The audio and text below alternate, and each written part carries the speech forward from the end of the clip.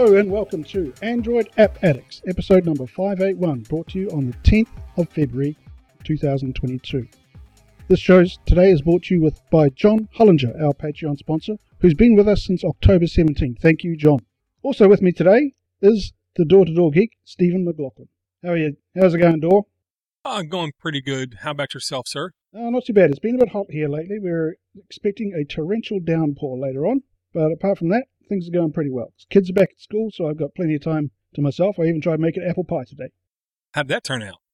Well, I've got a lot of applesauce. I haven't quite got to the pastry point yet. Yeah, the wife, I remember, bought a device, a core peeler, all-in-one device that she swears by. She made apple pies a lot when we first got married. You know, diabetes and everything. Haven't had pie in a while. No, neither have I. I prefer to make them. I don't like to buy them. I like to make them. We have a couple of apple trees out the front, so when we had a big storm come through, all the apples fell on the ground. Rather than let them go to waste, I was going to make an apple pie. Why not? Sounds good, man. Also, supposed to be with us today is Josh, but he, unfortunately, again, can't make it. So sorry, Josh, you can't be here, but hopefully you can join us next time. I'm sure he's very well. He's just very busy. Yeah. That, and he's, I think, almost over COVID, not quite over COVID yet. And I believe his son is also home from daycare, so it's like a double whammy. And he's doing a very popular podcast of his own, Podcasting for Value. Check it out. Yeah, I definitely think it's turning out pretty good. I do think he actually has a domain now, so I'm going to try to fix his link in the note to point to that. Cool. Yeah, it's well worth a listen. Anyway, how you been? Have we got any new Android hardware, Door? No, I basically have no money, waiting for this basically phone to die. And then the question is, what am I going to look at next? I'm not going to lie. Okay. I had the last Samsung device I believe I had in my hands that I could call my own was a Samsung Note 4. Was a while ago. That was the first Samsung. Yeah, that was the first Samsung device where I was able to show governing.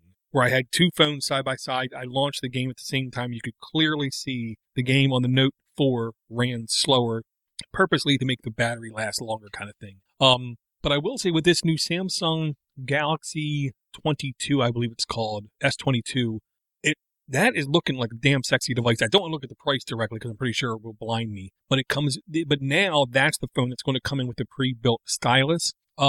I always had mixed feelings about the styluses when smartphones. I do think it's finally to a point to where it really is a professionally usable grade stylus. Yeah, I think the original Note, well, the Note 4 came with a stylus, didn't it? I'll say most of them did. I want to say they just stopped doing it maybe 2 years ago. Right, yeah. They had the batteries on board, and when you put the stylus inside the phone, excuse me, the stylus would charge up. Yeah, exactly. Yeah, I don't know. I've always found Samsung products to be, I've never actually used them, so I suppose I should give them a chance, but I've always found them very overpriced. And I've always been sort of more keen on cheaper alternatives that do the same thing. It's kind of my MO. Yeah, I mean, I can't say I disagree with you. The example I'll use to the more normal people is a lot of people feel like when you pay for a Toyota, you pay a premium price, but you get a more premium car that will last longer, need less maintenance, blah, blah, blah, blah, blah. And I don't necessarily agree with that either, to where my uncle-in-law, who is my mechanic, a super nice guy, insists every time we get a new car, why didn't we get a Toyota? You should have got a Toyota. And I'm like, no, I just don't.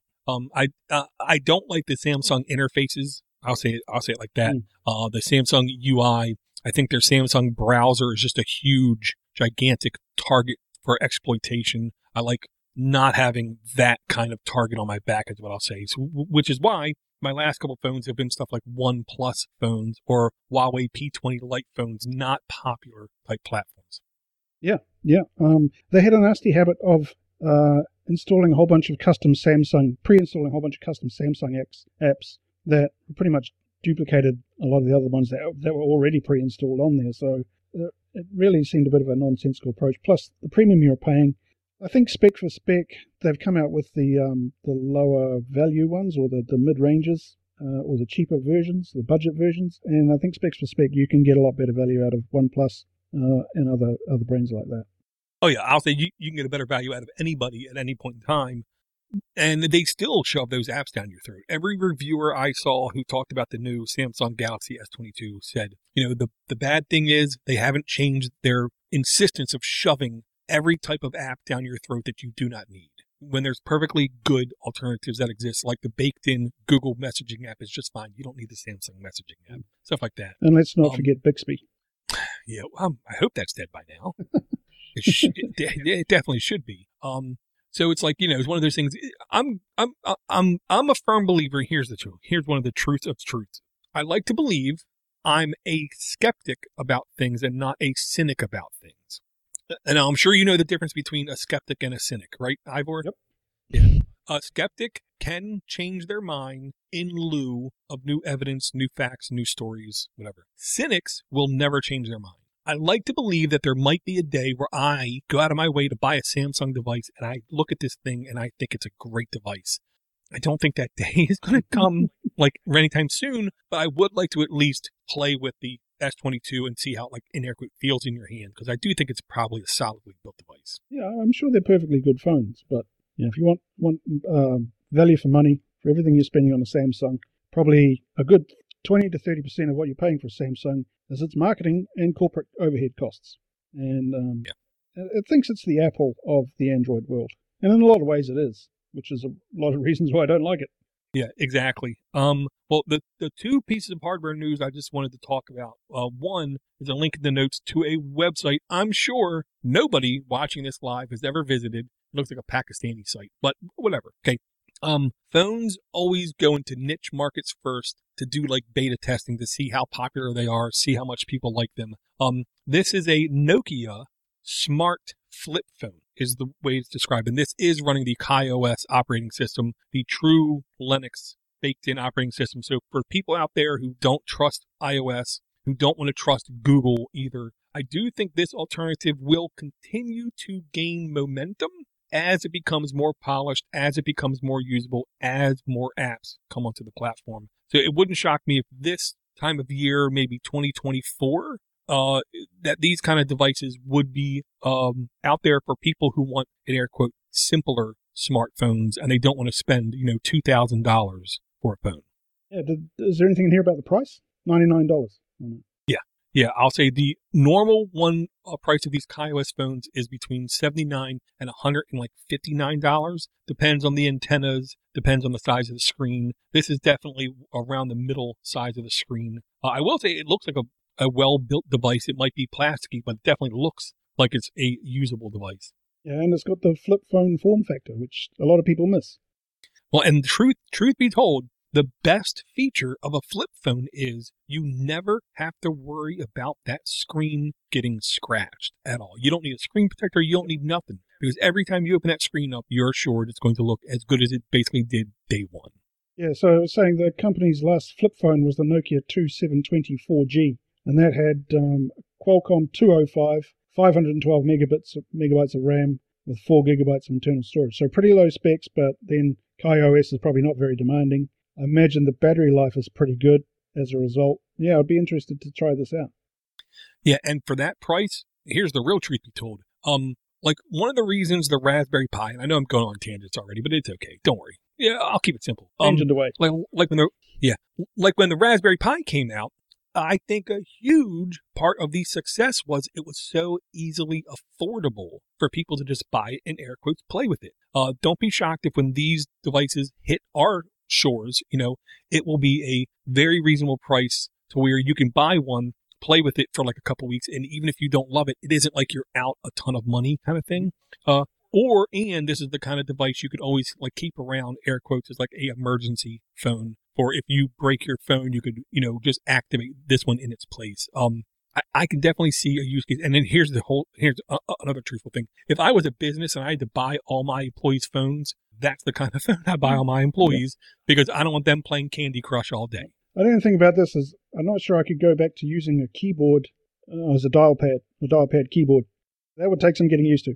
Yeah, the T9 keyboard was not something I enjoyed using.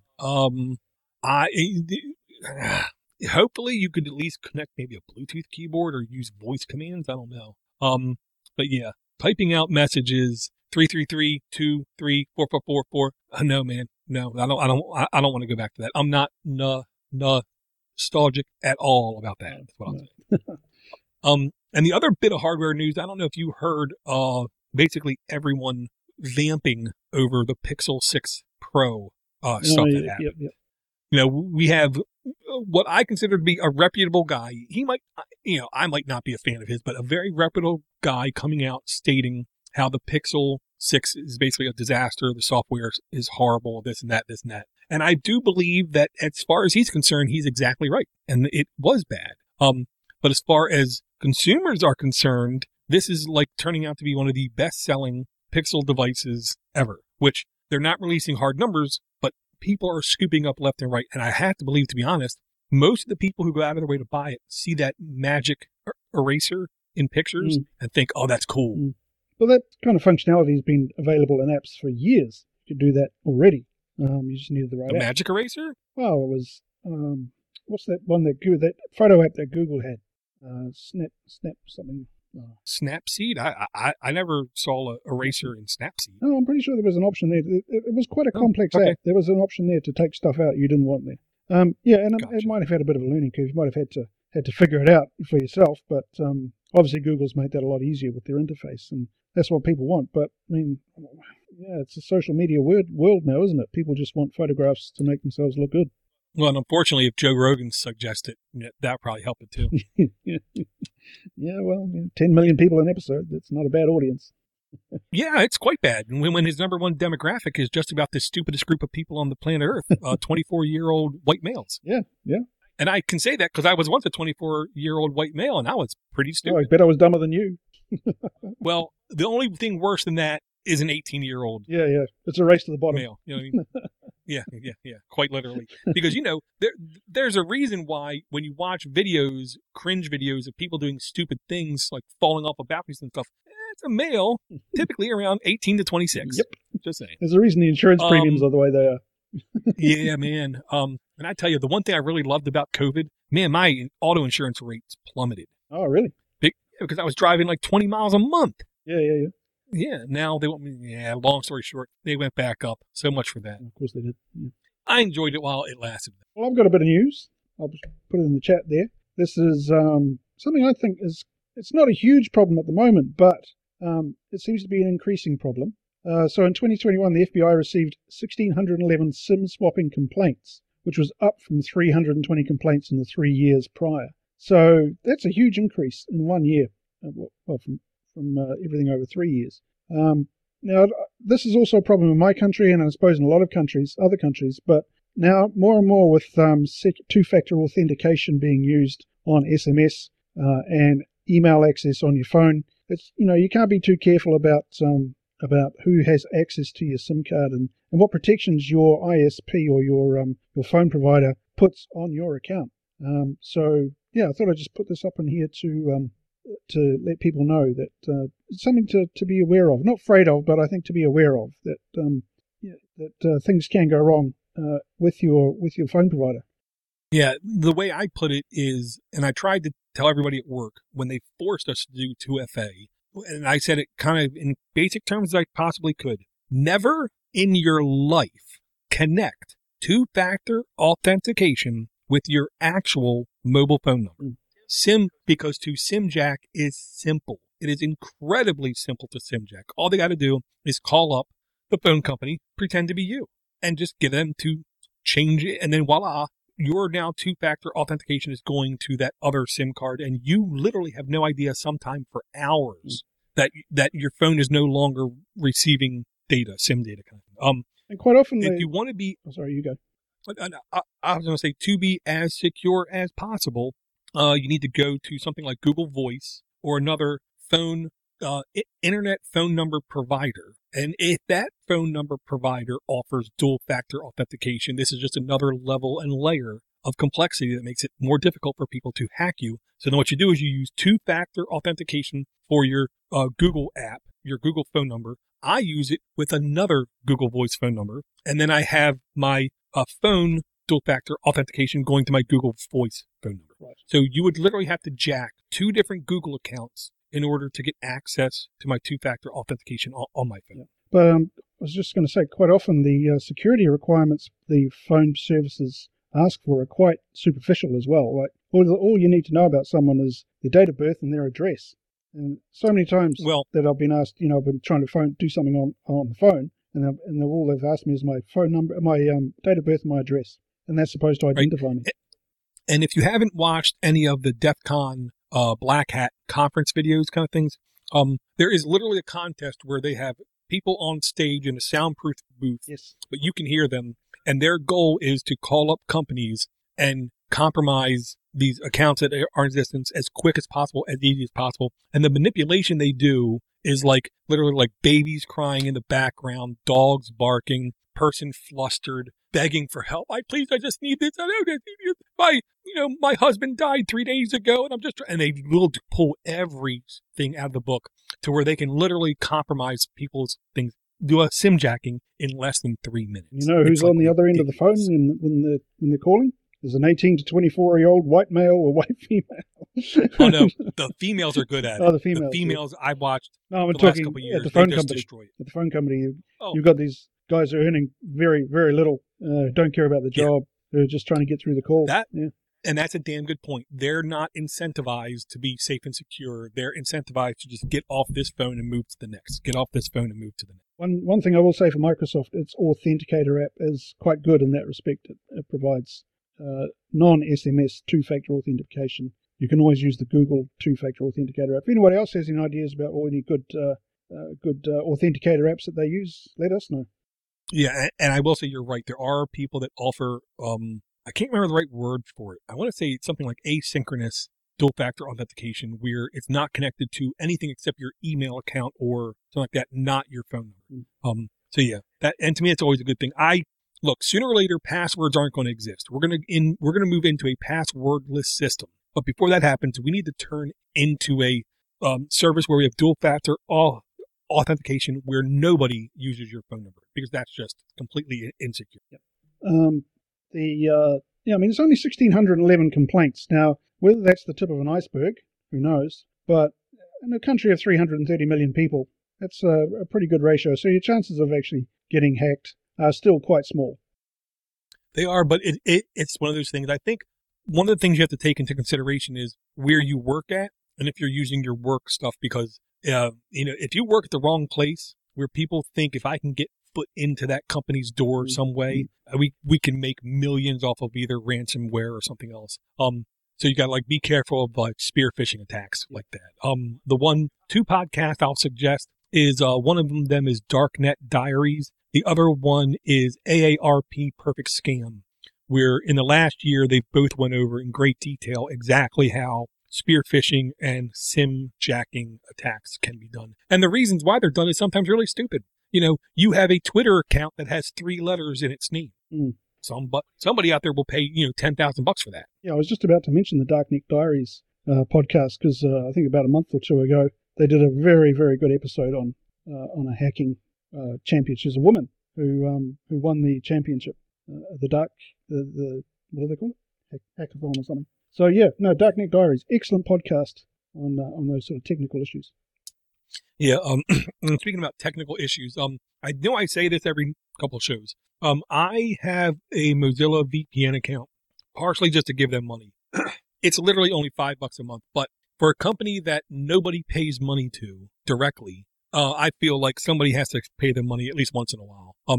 So there was some good news that came out, basically saying Mozilla rolls out some new privacy features to its mobile and desktop VPN. And I will say that their VPN has been third-party audited to be completely safe, completely secure, non-tracking kind of thing. It's in the top tier of safe VPNs to use. Not free, just like private internet access is not free. TunnelBear is not free. NordVPN is not free. If you're not paying for something, you and your data is the customer. So if you want a VPN, put out a couple shekels is what I'll say. I'm actually thinking about Mozilla VPN. I was saying, I was actually thinking about learning how to spin up my own VPN rather than having to rely on a commercial solution. Super easy. Oh, send me a link. OpenVPN. OpenVPN. OpenVPN. You can take a old Android phone, install Servers Ultimate on it, then in your router, you just make sure that when that phone connects to that router, you hard set the IP address so it never changes, and then you just open up the port and you're done. It's literally like, and it's quite literally that step. It's literally a 3-step process. Might take you 15 minutes. It will take you longer to configure your phone to connect to it when you're out and about than to set up the server itself. I'll have to check that out. I think it's probably worth doing, especially when there's some larger company out there. I forget its name. It starts with a K or something. It's buying up VPNs and they're just harvesting user data. So, yeah. Gotcha. And I'll throw out there, I will bring Servers Ultimate next week as an app, just as a reminder kind of thing.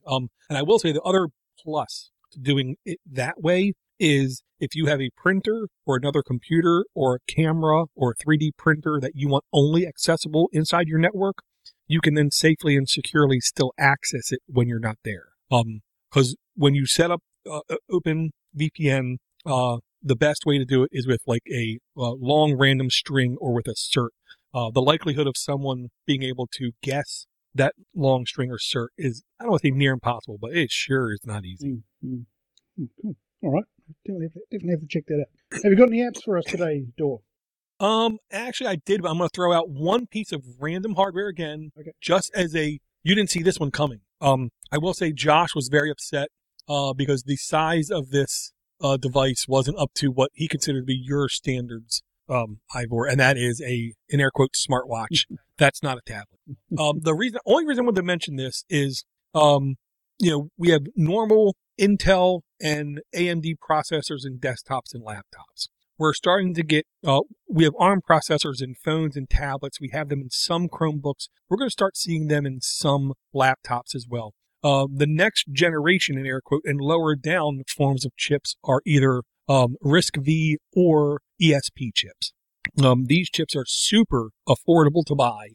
The programming infrastructure, it needs to get a little bit better, a little bit stronger. The chips might need another generation or two to really be completely usable. But this is an example of a super affordable, I want to say it was $20, ESP32 chip-based smartwatch that I'm sure if anyone buys it right now thinking it's going to be their daily driver, the battery life ain't going to be great. The build quality ain't going to be great. The usefulness of it is not going to be great, but it's an example of how this is like the beginning. This is like the first version. You're going to have to wait till like version 4 or 5 for it to become actually usable. But I'm looking forward to a day where I can buy a small, sub $30 device with a small screen, maybe not a watch, but a small screen like that, and just use it as a one-off appliance type device that I have complete ownership of. I don't have to worry about Apple. I don't have to worry about Google. I don't have to worry about Microsoft or anybody else. I can just control it myself. Yeah, I mean, this very much looks like a prototype at the moment, but it seems very promising. And much like the Raspberry Pi and the Arduino and all those sort of things, if the developer community can get in, the open source community can get behind it and start developing stuff for it, and then hardware will come, and the hardware will improve, and the performance will improve. So yeah, it's quite interesting where this might go. Very cool. So do you want to bring an app or do you want me to bring one? I've got one. I can bring one, then you can bring one. How's that? Sounds good. All right. So I don't know if you're like me, but I think a lot of people are. They have a huge stack of coins sitting somewhere in a cupboard or in a drawer somewhere that are just rusting away, and you have no idea what they are. Some of them are from overseas. You bought them back from an overseas holiday, or some of them belong to members of your family from years ago. If you have a lot of time on your hands, like someone, you might want to sit down and actually figure out where all these coins come from and if any of them are actually worth any money. I did exactly this today. So this app is called Coinoscope, Identify Coin by Image by Micron. What it will do is use your phone's camera to identify a coin that you have in your collection. So last updated January 21st, so it's pretty recent, 500,000 plus installs, 5 megabytes. Is the size. Current version 3.0.5, requires Android 6.0 and up, rated 3+. It does have a Pro version, so this is a free version. What happens is, for the Pro version, one of the functions of the app is to tell you how much your coin is worth. So you take a snap photo, it identifies the coin, and then you can go into a marketplace and it shows you exactly what people are buying or selling your coin for. And so if you want to do more than 25 estimated valuations on a coin, then you need to pay $1.89 a month or $13 a year for the Pro subscription. Now, there is a free alternative which is called MacTun, MAKTUN, coin search by photo. It does essentially the same things, but it doesn't charge for the valuations. Now, it's not as, I don't think it's as good. I've tried both apps. I don't think it's as good as the Coinoscope, but you could combine, you could use both. And I've found that the Coinoscope one, the non-pro version, has a lot of functionality that is free, and you probably won't even need the pro version if you're not really very interested in how much your coins are worth, more of what they are. So it'll tell you exactly what they are and what country they're from and that sort of thing. Very cool. This is the kind of app I can see a lot of people finding use cases for. But I think also a lot of people wouldn't need the pro version because, I mean, how many coins? I can tell you right now, I have one coin right over here that I think is weird. Give me a second. Yeah. I'm pretty sure I got it as change to something. I don't know. You know what I mean? Like someone, like in air quote, accidentally slipped it to me. Let's see if I can make it nice and actually dialed in where we can actually see this thing. Let's see. Big money. Well, one of the things the app will let you do is upload an image. So if you're looking to buy a coin or someone sends you a photo of a coin, you can upload that image to the Coinoscope app, and it will then run its AI on the coin image. I'll tell you what it is. There you go. Can you see that, Igor? Yep. Yeah. It's weird is what I'm going to say. Yeah, it's a very weird one. So so it's a perfect use case for your app. Just happens to be literally sitting right here. Yeah. I'll try to make sure that both of these apps are in the notes just because some people don't want, under any circumstance, paid version of the app. But I can tell you, if I needed to use the app that frequently, I'd happily pay the money. Yeah, and as I said, the only thing they charge for is the estimated values of the coins. If you just want to identify what coin it is, and then it's free. So good. I went through my wife has a rather extensive coin collection. I went through a few of her coins today, and I found one that was worth about $70. It was a Chinese coin. So did it go missing? It might. I'm just saying, you could put it towards your next phone. I could do that, couldn't I? Yeah. Put it towards my next Chinese phone. Yeah. Okay, the app I'm going to bring is actually a throwback. I'm going to do this, I think, once in a while in the future, where I just look back at an app that we brought 8-10 years ago or whatever, and just see, is it still alive? How's it looking? Is it improved? Is it changed?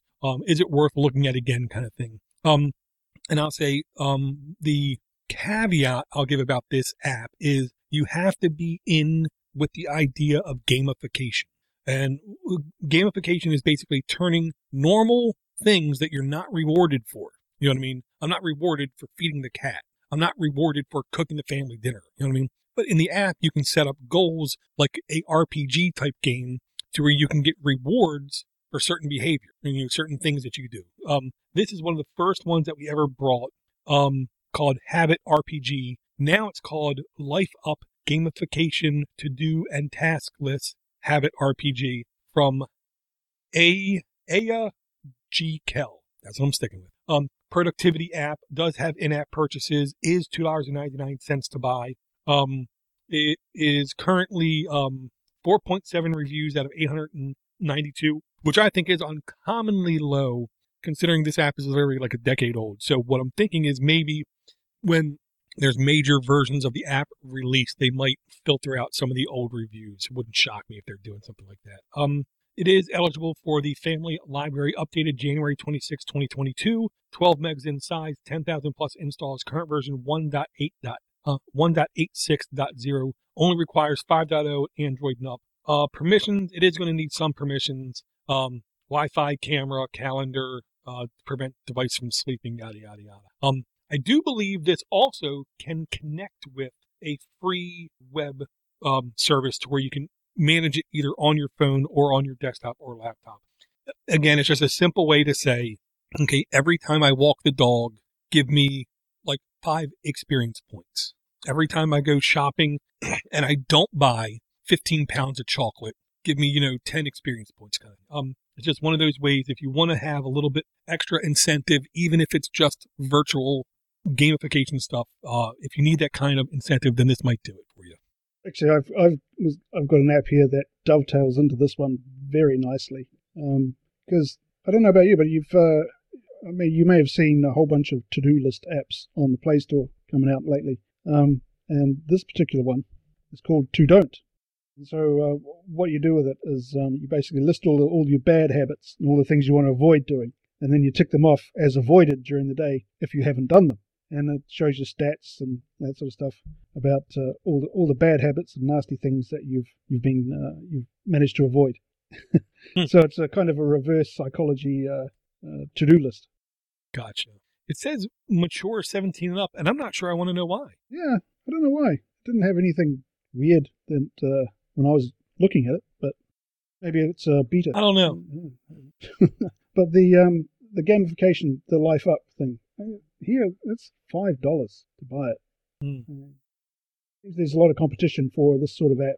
And if you're charging $5, you better get some money's worth out of it. So you've used it before?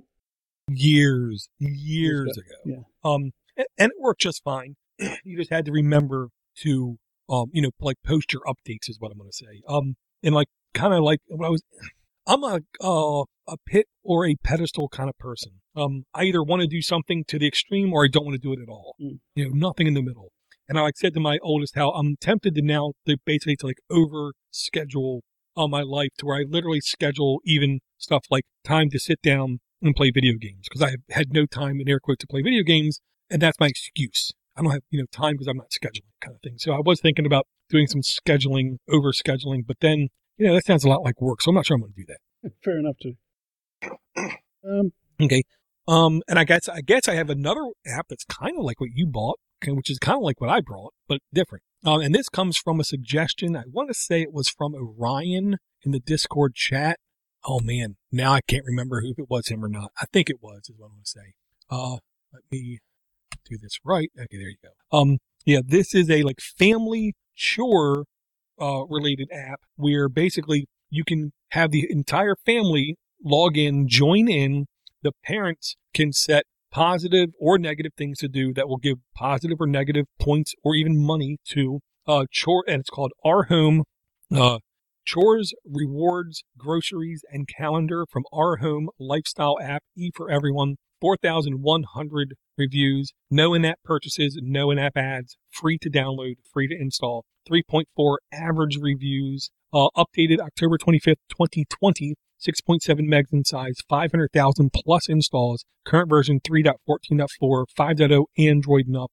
Again, content rating E for everyone. It is going to need access to a lot because it wants to link up all your family members. So it needs identity, contacts, photo, media, files, storage, camera, notification when it receives data from the internet. But essentially, you can set this up as a parent. You can set objectives and goals for your children and then show them right there prizes or points. And you can say, if you want to get X, Y, or Z, you have to get 50 points. Every time you do this, you're going to get 5 points. Every time you're going to do this, you get 6 points kind of thing. So I think it's look, the kids already won't stop watching YouTube. So their face is in a screen already.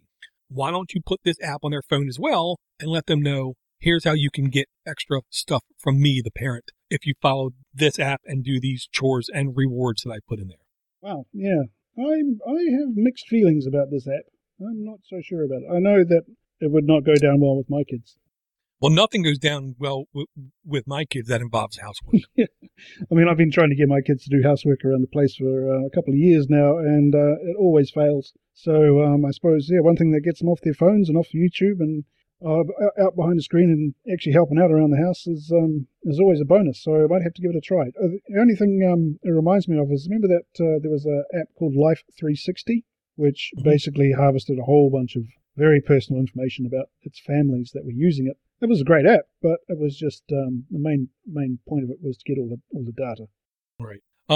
One thing I'll say I like about this app is it's been around for a while. I want to say it's been around when I looked at the history. I want to say it's been around for at least 6 years. And part of me would like to believe if an app is doing nefarious things, if it was doing it all along, in air quotes, somebody would already know about it. It doesn't mean they can't change tomorrow. Doesn't mean they can't sell tomorrow and decide we're going to do a different monetization path kind of thing. But so far, at least, it's fine. And it comes from Australia, so what could be bad about it? Yeah. It's got to be fine then. I did wonder if you were going to play the video. I noticed there was a video with it. So. Yeah, I played pretty it. Good. Okay, we do have an email. I thought I'd better read that before we move on to more apps. So this email comes from Pete B. And he says, how big a role should security updates play in buying an Android phone? I had a Motorola phone, but they were always 6 to 8 months slow with updates. Samsung and Google always seem to be up to date. How important is it to be up to the minute with security updates? Now, this is an old chestnut, isn't it, Dor? I mean, this topic goes back to the beginning of Android, I think. Yeah. And my view, I think security updates aren't really that important. It depends on what you're doing with your phone. If you're doing some dodgy stuff with your phone, then maybe security updates are the most important thing to you. And by dodgy stuff, I mean like if you're using third-party app stores, if you're torrenting, if you're using accessing Tor sites, that sort of thing, then yeah, I would be more interested in regular security updates. But so long as it does receive updates, then I think you're probably going to be okay. But I could be wrong. Yeah, I mean, I'll say anybody that says they know the right answer to this, they don't. Okay. This is like a personal belief. This is a personal choice kind of thing. The example I use is, 12 years ago, quite literally using desktop antivirus software was completely optional.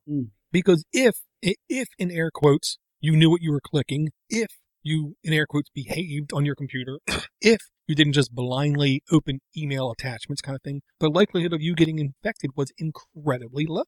The number one most important security feature is not operating system updates. It's intelligent usage of the device. What you click, when you click, how you click, what you trust, what you don't trust. That is by far the most important thing when it comes to anything accessing a computer is the user, number one. Number two is, I'll say, if you have to ask, then yes, it's important.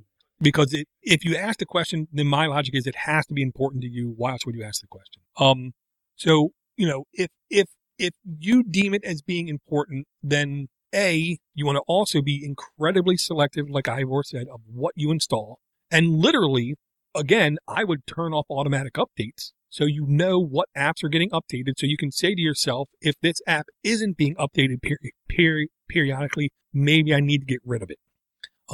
And after that, it's just a question of, do you want to use apps where you use the like work account and then your regular account so you can further isolate things? But if you insist on worrying about, because the only thing those patches, those OS update patches patch are things like SMS exploits, where they can send you a specially crafted message. You don't do nothing and your phone gets jacked.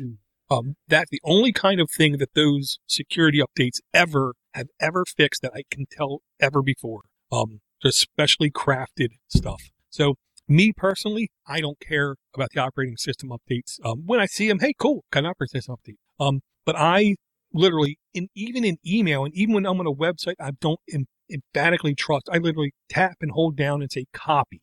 And then I go into a browser and hit paste, and then I manually look at the URL before I do stuff. I think your behavior is more important than operating system updates. And I think a lot of companies like Google, like Samsung, put too much stock in, they use it as an advertising gimmick, I suppose. Oh, we have regular updates all the time, and you'll get regular updates guaranteed for 3 years. Now, I was using a phone for 9 months last year that was still using Android 7. Didn't get a security update. A security update was back to 2010, 2011. And I have absolutely no problems with it at all. So it depends on your level of personal paranoia and the use. True. Yeah, and I'm going to paraphrase Steve Gibson as well. While I don't believe anybody is right about everything, I think once in a while he spouts little words of wisdom that harken with a lot of truth, like the tyranny of the default. Whatever the default is, 90% of people are just going to go with it. Whether it's, do you want to invest in your 401k plan? If it's by default, it does it. 90% of the employees will do that. If you have to opt into it, 90% of the employees will not. Whatever your default search engine is on your browser of choice, normal people will never change it. Okay. And one of the things that Gibson says is old code has been more tested than new code. So he's like, it stands to reason that old code could be more secure than new code. Keyword there, could. So quite literally, if you get a 10-year-old Android device and you plug it up to the network, are you a target? Are people crafting things towards your device? No. If you have the Samsung Galaxy S22, oh yeah, they are. Yeah. They're focusing their attacks specifically toward that Samsung messaging. Yeah, you've got the most popular phone, the most popular Android phone, and so they're going to get, 1 in a million is going to respond. Yeah, and it's the other thing I'll say is if you work at a company where you deal literally in state secrets or intellectual property secrets worth millions of dollars or something to that effect, then yeah, you better be worrying about the security of your mobile device. If you're just a guy doing an air quote normal job at an air quote normal place in a normal family environment, I wouldn't stress. I would never say, well, it's time for me to buy a new phone. I'm not getting updates anymore. That would never be my deciding factor on buying a new phone. That's exactly what they want you to do. Oh, yeah. The other thing is Android is not iOS.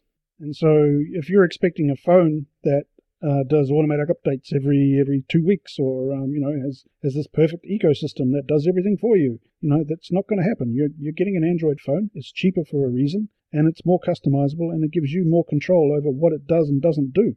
And so I value that a bit more than having security updates pushed on me every 5 minutes. Absolutely. Okay. It's another Ivor rant. Becoming a habit. Okay. Sounds good to me. All right. I've got another app here. You want me to ring, or you got one yourself? Sure. You can bring one. Okay. I was really impressed with this particular app. And I want to share my screen with you to show you how it works because it's really cool. Just a moment. You should have that up on your screen.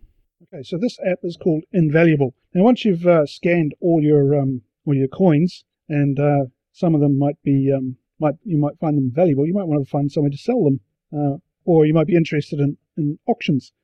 Being stuck here at the bottom of the world in New Zealand, I find our range of options for buying stuff is quite limited, and I quite like auctions. So this app, Invaluable, is an online auction house, and it was actually I found quite impressive.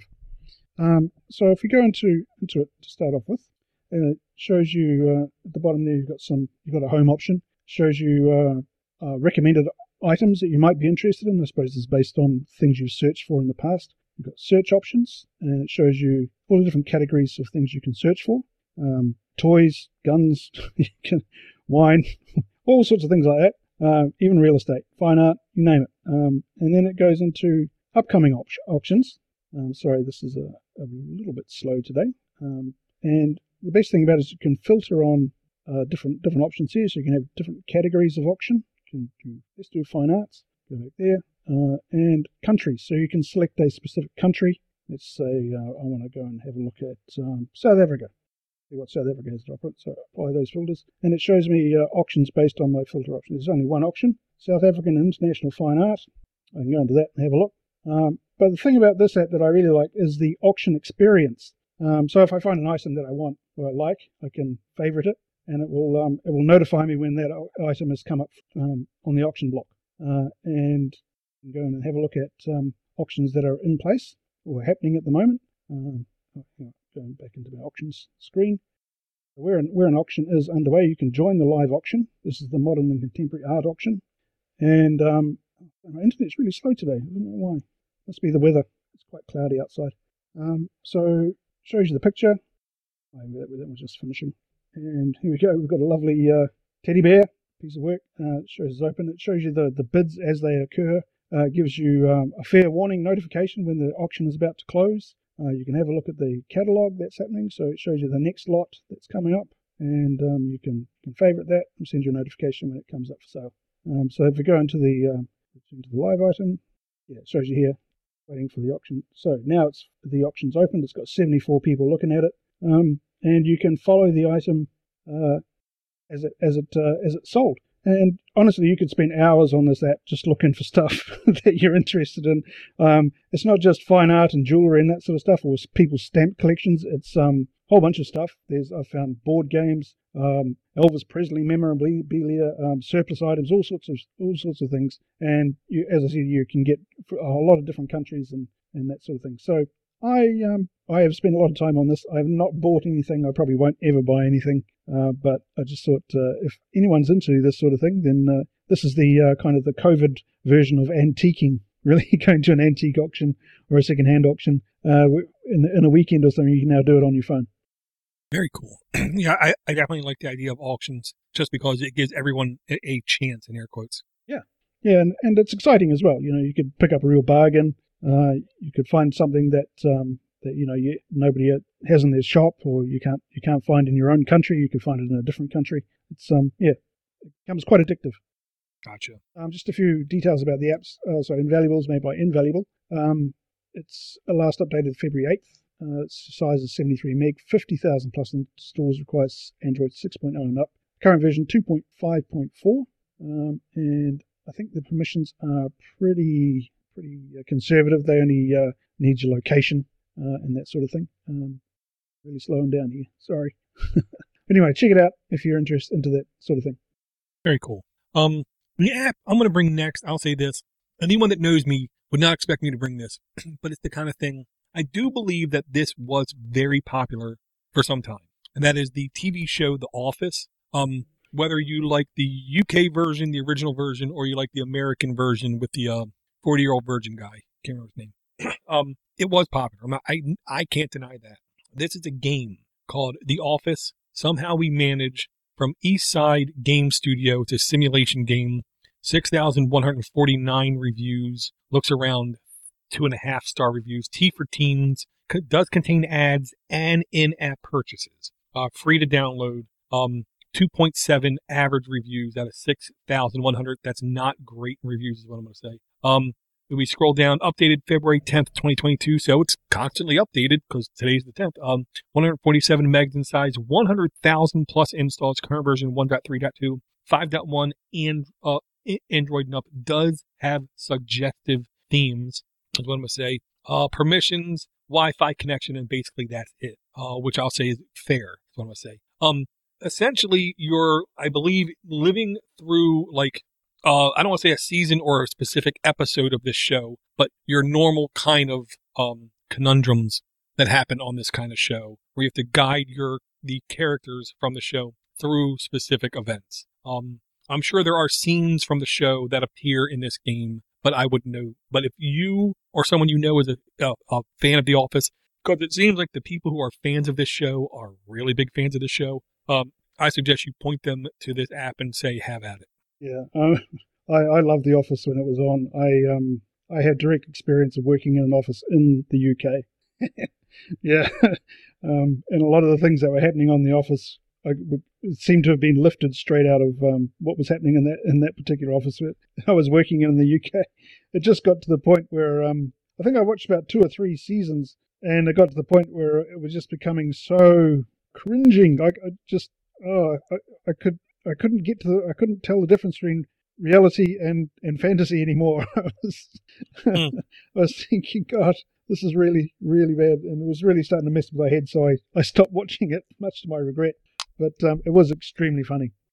I absolutely understand that triggering effect, because I won't watch The Wire, because I know how disgusting and dirty Baltimore City can be, and that show's based in Baltimore, right. And I don't want to watch a show dramatizing just how bad that city can be. Yeah, no, fair enough. But Ricky Gervais is in my opinion, a genius who did a great job of depicting office life at that particular time. I'll say nearly everything I've seen that guy in, I just shut my mouth and pay attention, because besides just being funny, his comedic timing, I'll say it's in the top 3 or 4. Oh, he's good. Yeah. Very cool.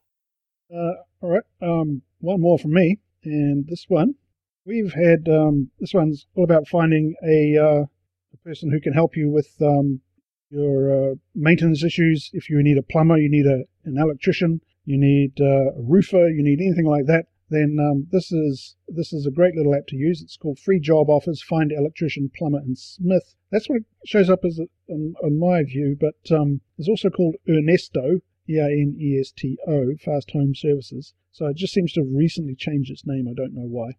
Basically what you do, here we go, you can get a plumber, electrician, painter, carpenter, smith, constructions, mover, chef, driver. Basically any of these sort of trade jobs that you're looking for someone to come and do at your house, then you can go onto the Ernesto app, You need to set your location, give it location permissions.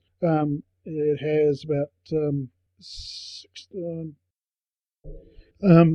it's also useful if you're a tradesman yourself and or a handyman yourself. You can actually register on this as a tradesman, and other people will find you as well. I have had some plumbing problems the last couple of weeks, finding it very hard to get a plumber out to the house. Put this on and nothing happened. That's probably a consequence of where I live, but imagine if you live in Baltimore or the US or anywhere else other than the bottom of the world, you'd probably get a much better response than I did. So the app details, I was last updated February 12th, 2019. It doesn't look like it was updated a couple of years ago. It seems to be quite a good UI. 18 meg, 10,000 plus installs, requires Android 4.4W and up. I don't know what 4.4W is. Current version 2.2.2, rated for 3+.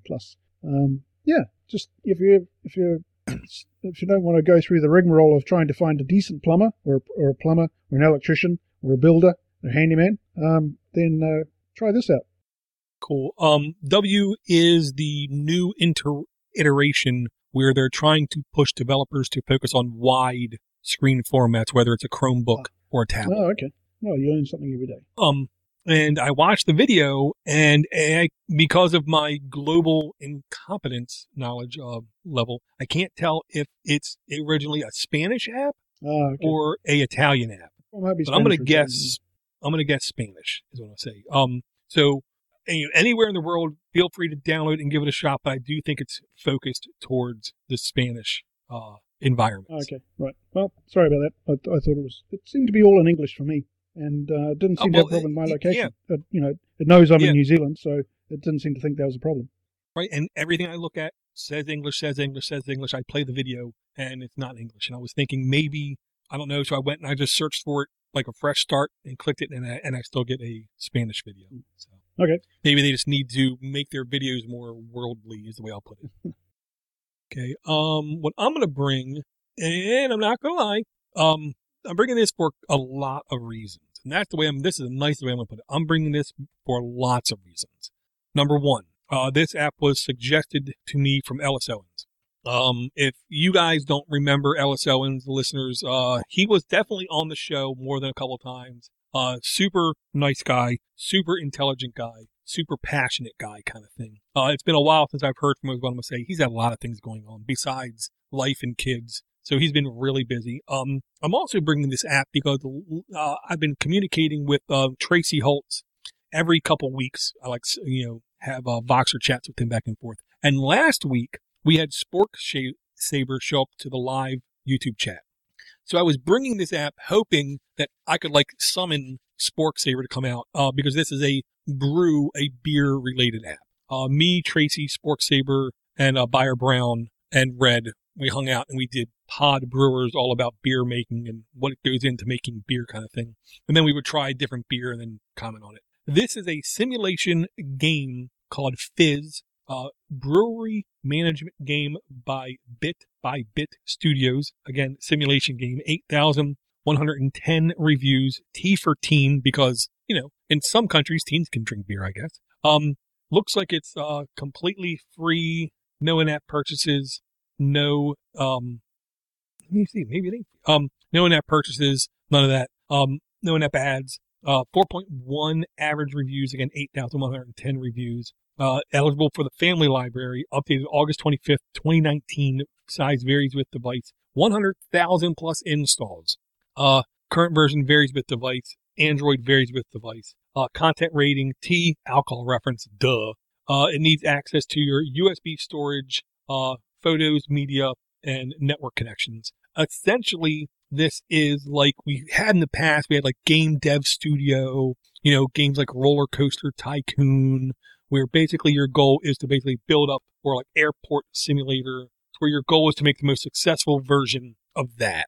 And like the video says, in some games, you have to rescue the princess, or slay the dragon, or save the world. This time, do something that really matters, make beer. and that's the video intro to the game. You have to basically decide what kind of hardware you're going to use, what kind of ingredients you're going to use. Now, if Josh was here, I was hoping he was going to be here too. Josh, this was his job. back in the day. He was what was called a brewmeister. He knew the art of how to brew beer, what ingredients went good with what other ingredients. So part of your job in this is you have to pick who to hire, and the people who you hire have unique abilities, is what I'm saying. Some of them are just fast. Some of them can lift a lot. Some of them understand the craft brewery a little bit more than other people, so you can put them each on different jobs in your factory. I will say it's on all platforms, Amazon, Apple, and Google Play. Thank you very much, Mac Geek, in the chat for saying it is iPhone compatible. Here's the best thing, in my humble opinion, about these kind of games. If you have a little bit of knowledge about the business or beer or how it's brewed, just a little bit of knowledge, then this is the kind of game you can literally pick up, play for 5 minutes, 10 minutes, put it down, come back 2 or 3 days later, basically not have to worry about where you're at, just pick it up and see what needs to get done, and then voila, pick up where you left off, do some more things. The only way I could say that this game completely sucks is if it forces you to make IPA beers, because they suck. But that's just me. Oh, yeah.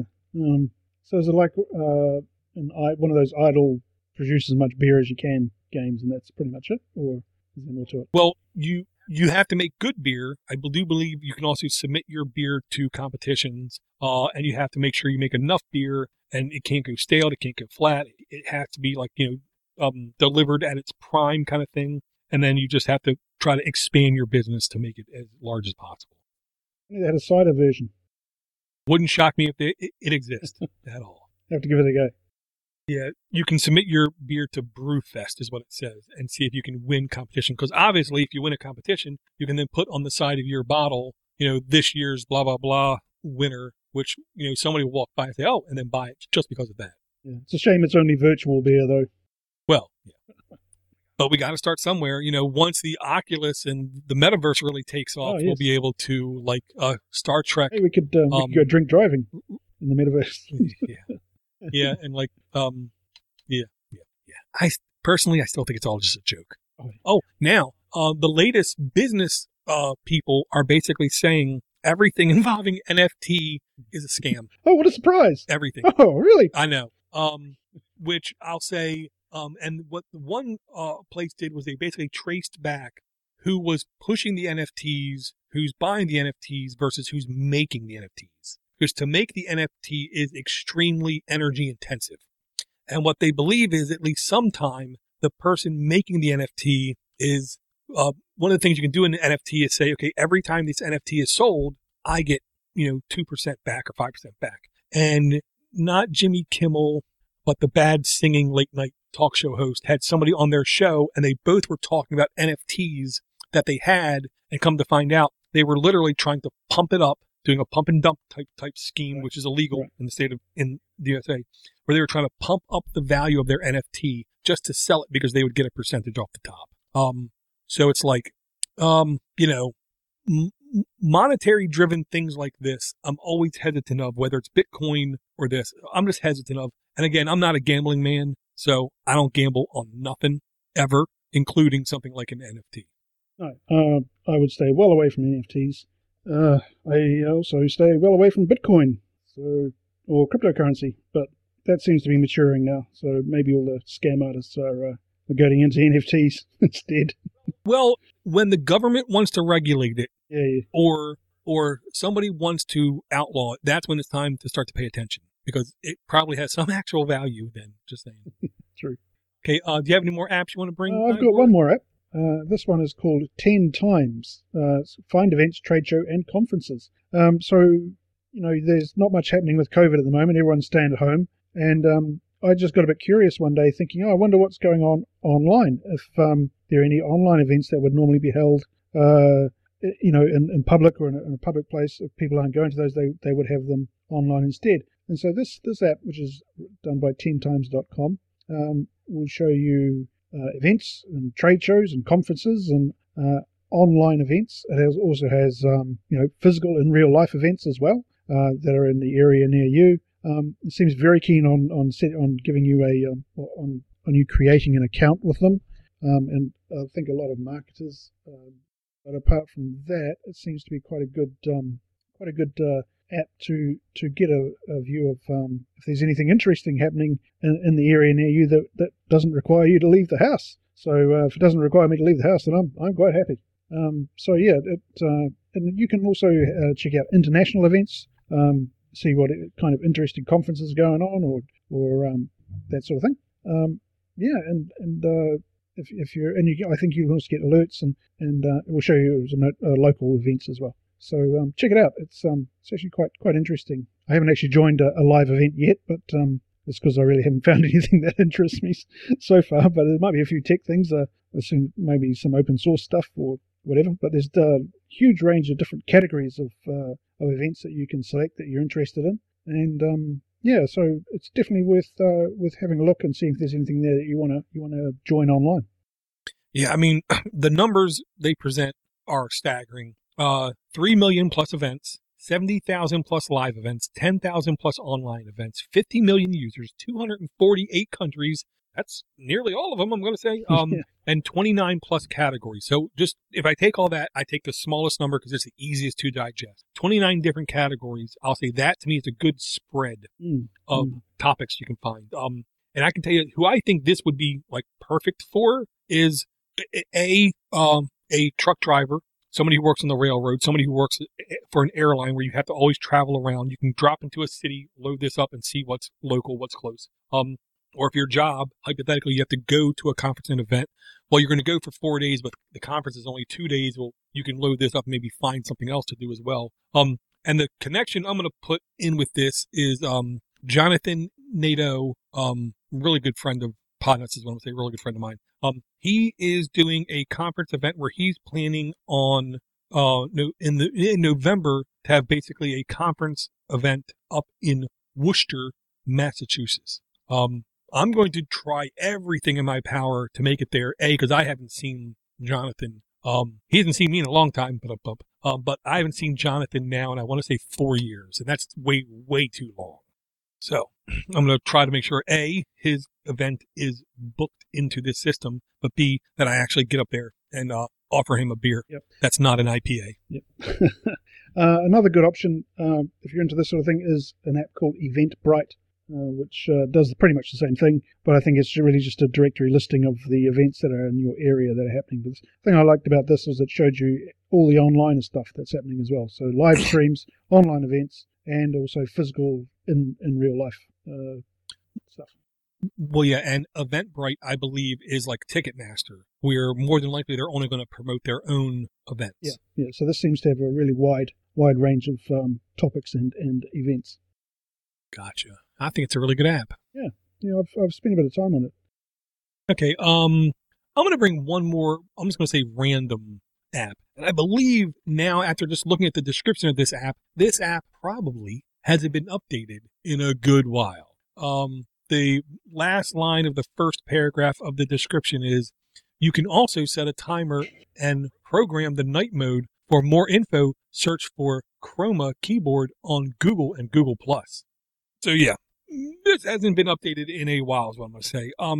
If you are a fan of like the RGB computer case kind of thing where you want, fancy, bright, shiny colors inside of your computer kind of thing, and you don't have it on your phone because to have a phone with actual RGB lights is really expensive right now. This might, in air quote, fit your need to where you can have the RGB light experience, but on your keyboard itself. Again, Chroma keyboard, RGB and emoji keyboard themes by Loopsy, SRI, under personalization, 177,000 reviews, E for everyone. Unfortunately, does contain ads and does offer in-app purchases. I don't know why this says I have it installed when I didn't think I was even logged in on this browser, but okay. They're watching your door. 3.3 average reviews on the app, updated June 7th, 2020. So only 2 years ago. I thought it'd be more than that. Size 38 megs in size, 5 million plus installs. Current version Helium 5.1.1 requires 6.0 Android and up. Content rating E for everyone. I just accidentally clicked that button. Didn't mean to. In-app purchases 99 cents to $39. I'm pretty sure it's just like in-app bling, as we want to put it. Permissions, it's going to need basically everything because it's a keyboard kind of thing. So contacts, Wi-Fi, storage, device ID, phone, photos, calendar, identity, and recover and receive data from the internet. Basically, you just take a look at the very first screenshot of the keyboard, and if you look at it and that's what you need, then you need this app. Me, I think it would be difficult for me to read that, but I'm sure there are people out there who absolutely are infatuated with their keyboard being all bright and colorful. Especially the RGB thing. My son is right into his RGB. Yeah. Yeah, I mean, I get having a computer case and having it look good too, because honestly, 12 years ago, okay, when I had a little table over there and a TV sitting in this corner, and I did podcasting with Steve Turbino, and he kept complaining that he could see the TV in the background. Back when, quite literally, Linux for the Rest of Us was episode 1. My computer on the very front had 2 pieces of plastic with air bubbles in them, so it looked like bubbles in them, and the RGB lights would go through the different colors nonstop. 12 years ago, sure, I wanted it. Today, not so much. I'm not worried about that stuff. Yeah, RGB's overrated. Well, I mean, if you want to turn to somebody and say, huh, cool, huh? Then great, have at it. I'm okay not having that. One thing I wanted to mention was we've had a couple of new listeners join us on the Voxer chat. So we have a special AAA podcast Voxer channel set up, and it's great to see Greg Hicks and who's the other bloke? Can't remember off the top of my head. Sorry, I've lost his chat. But whoever you are, we're very glad you're with us on the Voxer chat. Greg's been quite busy on there too, and it's been great to be talking to you all while we're not on the show. Yeah, we have Captain Zero, Greg Hicks, and Unknown User. That's a great name. I don't know who Unknown User is. It's probably me. Well, every now and then in Voxer, because it's buggy, it hasn't loaded the information yet, so it just says Unknown User. But if you want to get hold of us and you're keen on having a chat offline about various technology topics or even non-technology topics, send a few jokes or tell us about your day. Get on to Voxer. Send Dora a message to let them know you want to join. Yep, super easy. And if you want to just send me an email, aaa@pounce.com or doorgeek@pounce.com, we can hook you up. Okay, well, I think that might be about all from me. I hear the children have just arrived back from school, so no doubt they'll be hungry. Gotcha. Yeah, and I'm pretty much apped out. I have a couple apps that I'm going to leave on the floor. Yeah, I'm going to leave until next. I've got a couple I'm going to leave till next week too. Okay, do you want to do an app rundown? Sure. Now, I may not get these in the right order, but here we go. So the first app we had was Coinoscope by Micron, MICCRON. And then also mentioned with that app was Macton by Albuka, OU, followed by Life Up, Gamification, To-Do, and Task List Habit RPG by Ayagi K. Then we had To Don't by Crazy Marvin. I love that name, Crazy Marvin. Following that, we had Our Home, Chores, Rewards, Groceries, and Calendar by Our Home. And then we had Ernesto, or Free Job Offers, Find Electrician, Plumber, and Smith by Bytron Sri, which seemed to be Spanish, but who knows. Then we had The Office, a game, Somehow We Manage. The Office, Somehow We Manage by Eastside Game Studios. I really have to check that one out. And then we had 10 Times, Find Events, Trade Show, and Conferences. His Brewery by Bit Studios. And finally, Kruma Keyboard, RGB and emoji keyboard themes by Loopsy SRL. How many was that? I want to say it was at least 9. 1, 2, 3, 4, 5, 6, 7. 11. I get 11. 8, 9, 10. Yeah. There you go. Very cool. 11 apps for you to try. Let us know if you install any of them and try them out. Let us know what you think of them. Yeah, or if there's an app that we clearly missed, don't hesitate to shoot us an email. Very easy, aaa@podox.com. And I'll say if you know of an app that exists on another platform and it isn't on Android yet, or vice versa kind of thing, just let us know about it. I have no problem doing Google alerts on that kind of thing so I can keep up to date. I like to bring apps when they're as fresh as possible, or something like The Office, somehow I missed for years. The easiest way to get in touch with us is easy, aaa@podox.com, or you can send us an email, a voicemail at 7076-PODNUT. We haven't had a voicemail in at least a little bit to where I had to go and reactivate the phone number just to make sure that we were going to keep getting stuff, so I had to turn that back on. So if you want to send us a voicemail, 7076-PODNUT, or you can hit record on your Android phone or any place else, send it to us. If you want to support us, it's very easy. Patreon.com/Android App Addicts. Ivor, do you have any smart last words? No, I'm not a smart person, so I don't really have any smart last words. My last words are check out Josh's podcast, Podcasting for Value. So you're a 24-year-old male? I think I've always been a 24-year-old male, yeah. Hey, I'm immature. I'm not going to lie. So yeah, thank you, Ivor, for coming out. Again, Podcasting for Value. It's the number 4. Go check it out. Send Josh feedback. Tell him how good, bad, whatever the podcast makes you feel. I personally think he's doing an excellent job, and he's definitely getting better as time goes on. So that's awesome. I want to thank the Mac Geek for coming out, Swift for coming out, Eric for coming out, and my brain just completely dumped on itself. I'm pretty sure I mentioned everybody in the chat. I'm not sure if I didn't. If I skipped you, sorry about that. If you want to have a reminder when we go live, super easy. Subscribe to us on YouTube, subscribe to us on Twitter, subscribe to us on Facebook, or you can join us on Discord, and we post our updates there as well. And the last way is simply just send me an email and say, hey, Door, send me an email before you go live, and I will try my best to remember to do it. Don't always remember to do it, but I'll try my best to do it. No guarantee. So I want to thank everyone. Yeah, I guarantee nothing. And I can always just blame the email. Oh, the email's slow. Sorry, I sent it to you. So I want to thank everyone for subscribing. Thank everyone for their continued support. Thank everyone for coming out. And we will hopefully talk to everyone again in about a week. Yeah. Hi, this is Matt from the MRP Tech Podcast. I would like to invite you all to take a listen to my show, the MRP Tech Podcast, on the Podnuts Network. The theme for my show is Everyday Tech for Everyday People. We talk about Windows, Mac, Linux, iOS, Android, Chrome OS, and anything else technology related. You can find us on iTunes, and you can find us by searching in any podcatcher. We hope you take a listen and let us know what you think. Music provided by Steve Cherubino at stevecherubino.com.